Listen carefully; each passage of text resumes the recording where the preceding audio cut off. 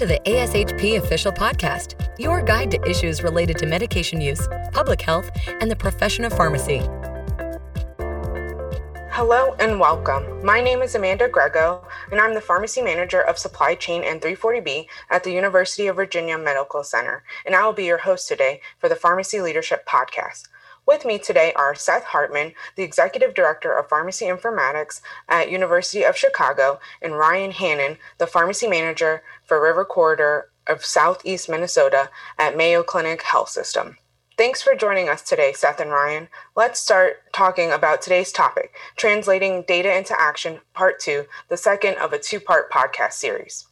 Many frontline employees see operational metrics as an oversimplification of their work. What metrics and strategies have you used to achieve buy-in from employees and drive workflow improvement?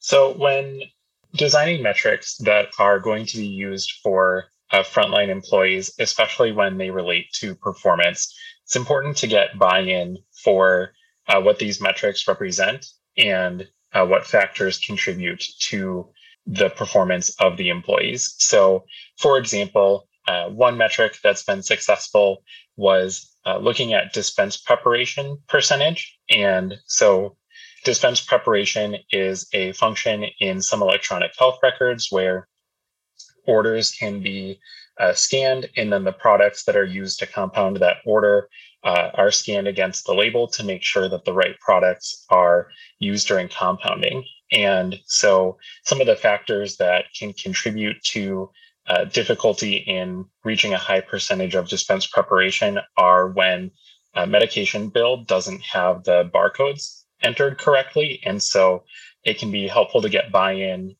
in that situation by using the issues that frontline staff may bring forward to improve medication build, and therefore take that feedback to improve the metric, and they can see that the percentage of compliance improves as the med build is enhanced.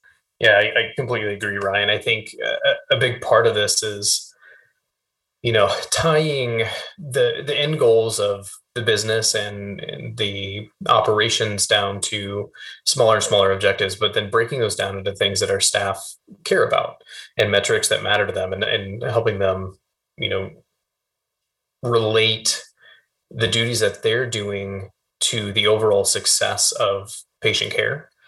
And kind of building that bridge, we build a little bit of the buy-in that you're speaking to in terms of how people can then take that measurement, not feel like we're measuring, minute tasks of theirs and trying to really usher them forward throughout the day, but then to take it to heart to say these things that I'm doing have an overall impact on the patient outcomes here. And the better we are as a team at performing these, the better we are going to be at achieving the goals that we've set forth for our patients and improving patient lives and healthiness. Thank you. Those are some great points. And I think that flows really well into our next question. When developing a dashboard that will be used to understand performance, how do you decide what measures or metrics to include? Outside of performance metrics, what additional information should be included in a report to ensure end users can understand or interpret the dashboard?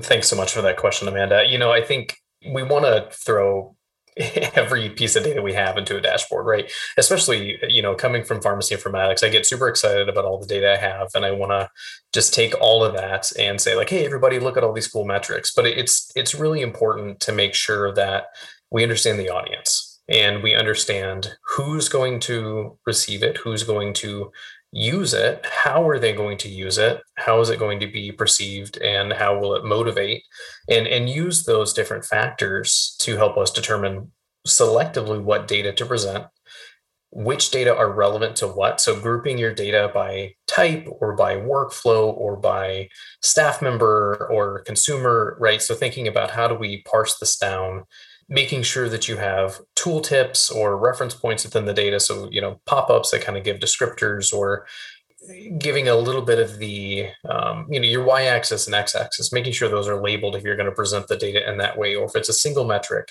what was the time frame of the metric, and making sure that those are related there. And then overall, the naming and grouping of the dashboard and perhaps multiple dashboards that you would have within an organization, making sure that folks can navigate to those easily, finding the right data via naming or synonyms or hashtagging or whatever the tool may be, allowing folks to be able to find the report they're looking for or the dashboard they're looking for and tying that all together. I think those are some excellent points, Seth. The only thing that I would add in are the idea of having cover sheets or fact sheets to explain data definitions and also show how the report could be used, maybe some common use cases for the information that's there. And then with those cover or fact sheets, making sure that we use the process of iterative design to show how the data has been updated or what might be changed whenever a dashboard is refreshed. That way, all of the users can stay familiar, even if there are changes to how data is presented. Absolutely, Ryan. And you just made me think of too, like the orientation to data and dashboards is so important, and taking it to your team huddles or your team meetings or whatever you may have. And those fact sheets are so important, and having a point to go back to for the staff to reference, okay, what was this and how do I use this and how do I make sense of the data that's presented here? All great points. Agreed. I think those are great points for making something that can be confusing to end users really simple and things that we need to think about. So let's move on to the next question. The most significant benefits of clinical interventions are improved patient outcomes. However, sometimes a positive outcome is the mitigation of an issue or an event that happens after a hospitalization. How do you quantify the absence of an event or an outcome? Thanks, Amanda. I think this is a really good question and something that a lot of people are challenged to overcome. And the way that I found to be fairly successful is just working with teams to bring forward near misses. It's difficult in operations to capture things that never happened, but that doesn't mean that those who are working within those systems are unaware of the various opportunities for improvement. So using an incident reporting system to capture what may have been a bad situation can sometimes trend data to find opportunities. And to do that trending, it's important to use as many discrete data types as possible so that we can find where the opportunities are versus free text can sometimes be difficult to capture that information. So staff can usually buy into capturing those near misses when we tie that back to finding opportunities for improvement in their workflow or mitigating things that may be difficult or frustrating to complete. So that capturing does require some closing the loop in order to find where that opportunity lies. Great example, Ryan. I think another example that we can sort of reflect on this, and one that I find myself chasing my tail on sometimes, is the program with Meds to Beds and reducing readmission risk. Inherent to the program of Meds to Beds is a targeting of services to patients who have complex medication therapies at discharge that we want to make sure understand those therapies, have prescriptions in hand when they go home, and are successful at reducing that readmission risk and being able to be healthy outside of the hospital. And because the program itself, unless you have a global program and you try to do Meds to Beds for every single patient you have, which some organizations do and others don't, if you don't, you're relying on clinicians or other experts to help you target patients that would be benefited by the program. So inherently, oftentimes you're targeting the patients that already have a higher risk of readmission. So it becomes really complex in terms of looking at some of these mitigation strategies because those patients end up being in a higher risk category. So maybe the overall reduction in readmission rate is occurring, but the readmission rate of your Meds to Beds population is still greater than the readmission rate of the other population of the hospital for which you're not selecting for that intervention. And so what we've done to approach this problem is a couple of different things. One, you can do pre-post studies, right? So you can say, before we targeted this patient group for Meds to Beds, what was our readmission rate? What was it after we targeted that patient group? And that's one way to go about it. We use a tool with our case miss index that we call CMI bucketing. And so we just create some small ranges within the CMI, a few points here or there within our standard ranges. And it allows us to group patients by the case mix index, which is a rating of how challenging maybe their visit or stay was, or how complex their medical situation is. And then we can look at that also by the count of prescriptions. And when we break it down by the CMI buckets and count of prescriptions, we do see a reduction in the readmission rates for meds to beds. But again, you have to take in a larger sum of data because now we're slicing our count of patients down pretty far. So you have to look back further. So you have to get a little creative when you're looking at some of these interventions that improve outcomes, but are sort of, avoidance type safety measures. They do get tricky. I recommend reaching out to colleagues if you get stuck on one of these. A lot of us have had experience with one or the other. So if you post a message on ASHP's leadership boards, or reach out to others on your SAGs or committees, there's probably someone who's dealt with this who has a creative idea of how to measure that negative space for that improvement. So I think that's an excellent point, and that reminded me one other point that I wanted to raise, and that's that for a lot of these opportunities that are either near misses or focused on outcomes, one thing that often gets overlooked is the amount of time it can take to develop those trends. So it's easy to get discouraged if we don't see trends in data right away. But sometimes when we're capturing things that either don't happen very often or are maybe a little less obvious, we need to monitor them longer in order to see that come out. Absolutely. I completely agree. Patience is a virtue here, especially when we're talking about risks avoided, because measuring those is hard in the first place. And oftentimes your impact is only on a few patients. And so you need to have a lot of data to be able to really quantify that. The other strategy I've seen used here is there are some published literature on the costs of an event happening. Some sort of there's a general cost to a readmission. There's probably figures out there for general costs to other events happening. And then if you can look at triggers of those events or the relative reduction in those over time, you can start to quantify for, like a return on investment for different types of tools. But again, those are a little bit more challenging to do than direct ROIs or some of the other things that we measure. Thank you for those great points. I think it can be so hard to quantify the benefit of our intervention. So I think these are great ideas that you guys have presented. So moving on, one risk of implementing metrics is the incentive to game the system in order to improve perceived quality or efficiency of work. How do you prevent this and monitor for accuracy and validity in the data being looked at? So gaming the system is something that is always an inherent risk of monitoring quality or efficiency of work, especially when it's tied to things that happen every day or are more transactional in nature. But there are easy ways to overcome this as well. So the first one is just being aware of the risk points in the system and being aware that there is potential for data to not be 100% representative of what's happening. However, staff also can be included to help those designing metrics to understand where there could be flaws or where there are opportunities to either generate workarounds or make performance look like it may be higher than it actually is.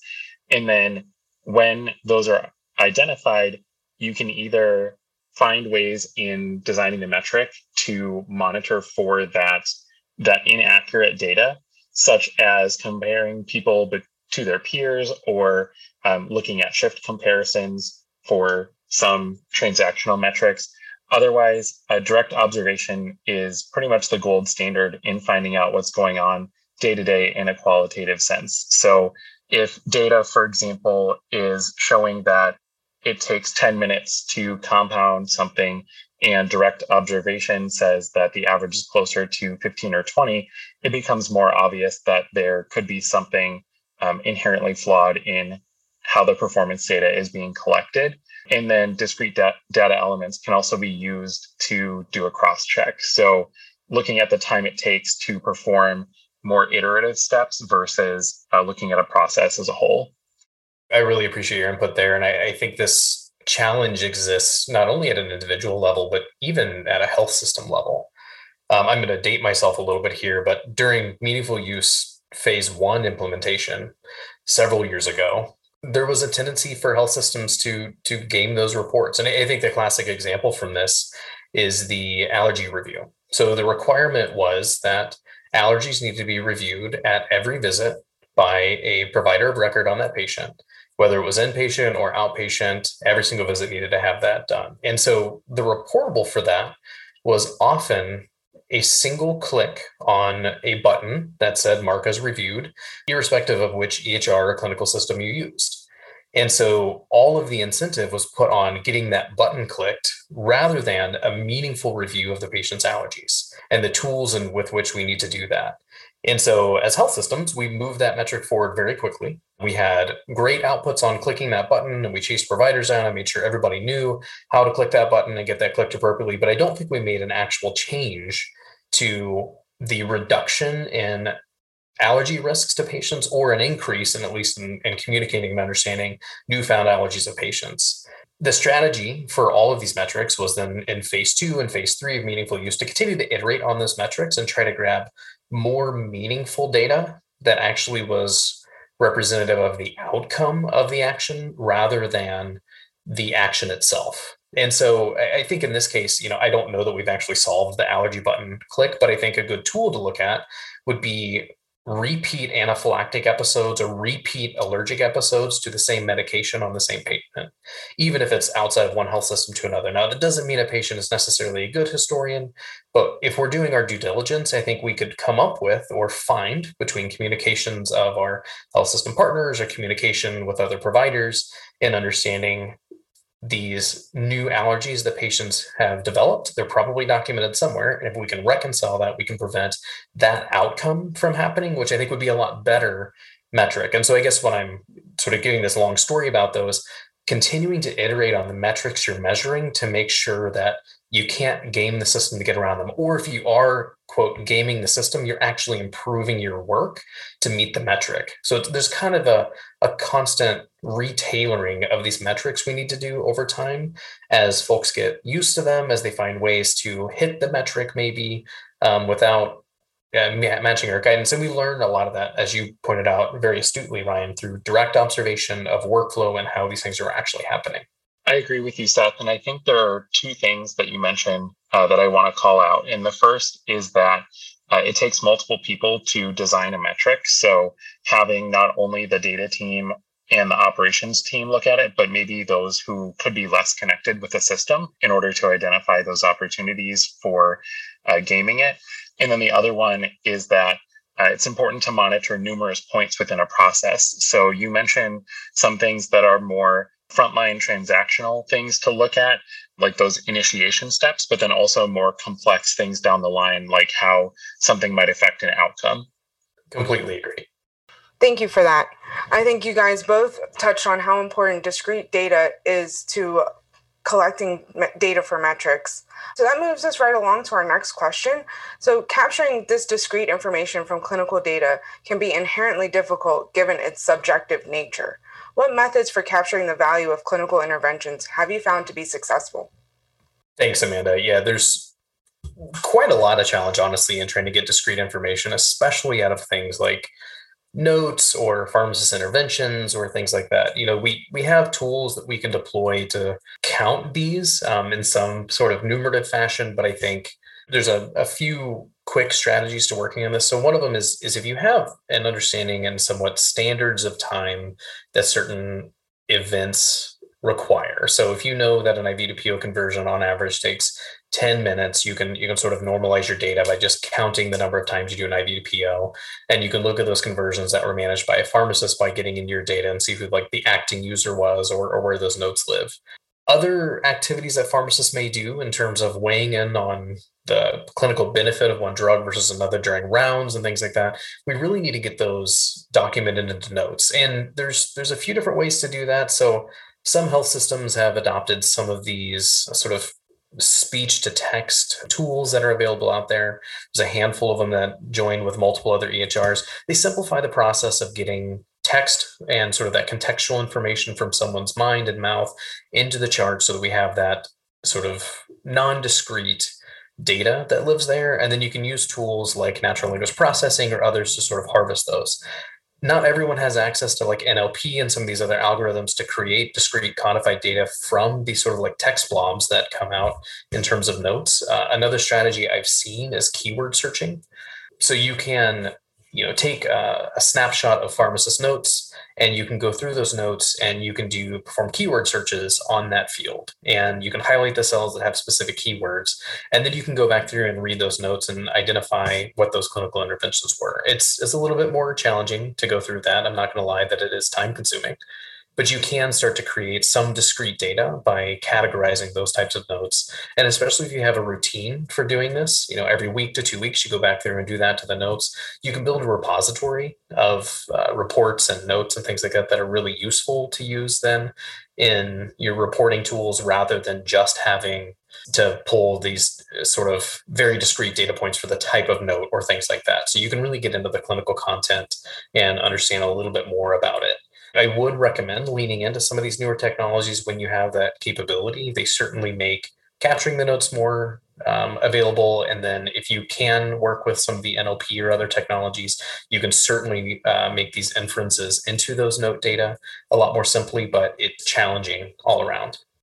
Thanks, Seth. Those are some excellent points. And the one thing I do want to expand on a little bit is the balance between the labor intensiveness for maybe an informatics or a reporting team or the frontline staff. And so looking at some of those newer, higher level tools like AI or predictive modeling, there can be some pretty intensive time and design for the reporting team that may be a little more behind the scenes than some of the more rudimentary options, like having discrete fields built into the electronic medical record with either drop downs or other ways to capture kind of obviously discrete information that might be more intensive for the staff. So if an organization is looking to implement this and maybe doesn't have the resources to jump into natural language processing right away, they can use some of those discrete and more obvious options.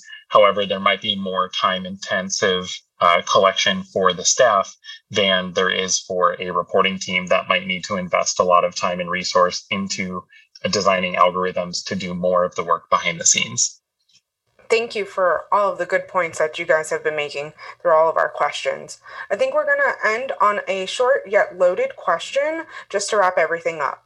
So what metrics have proven most valuable to your organization, whether it's quality, safety, efficiency, or any other metrics that you've developed? Yeah, loaded is right.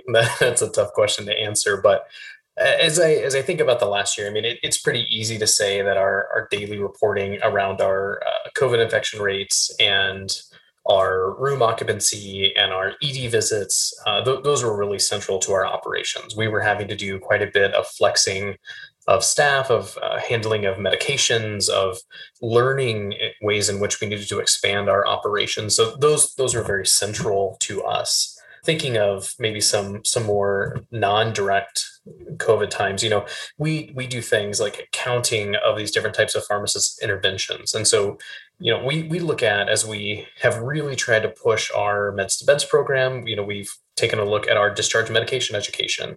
But on the outpatient side, we look at like our direct and indirect remuneration fees and what are our rates on those and how could we model our business to get around those. And we look at our script volumes and we look at our total inpatient compounding. Like there's a whole host of operational and clinical metrics that we're using to try to drive the business. And I would say the ones that universally are the most useful and the ones that have the greatest impact are the ones that relate most directly to our priorities at that point in time. So if they relate to our annual operation plan, they are going to get looked at daily, weekly, monthly, and they're going to drive the work that we do and the decisions we make to be able to capitalize on that.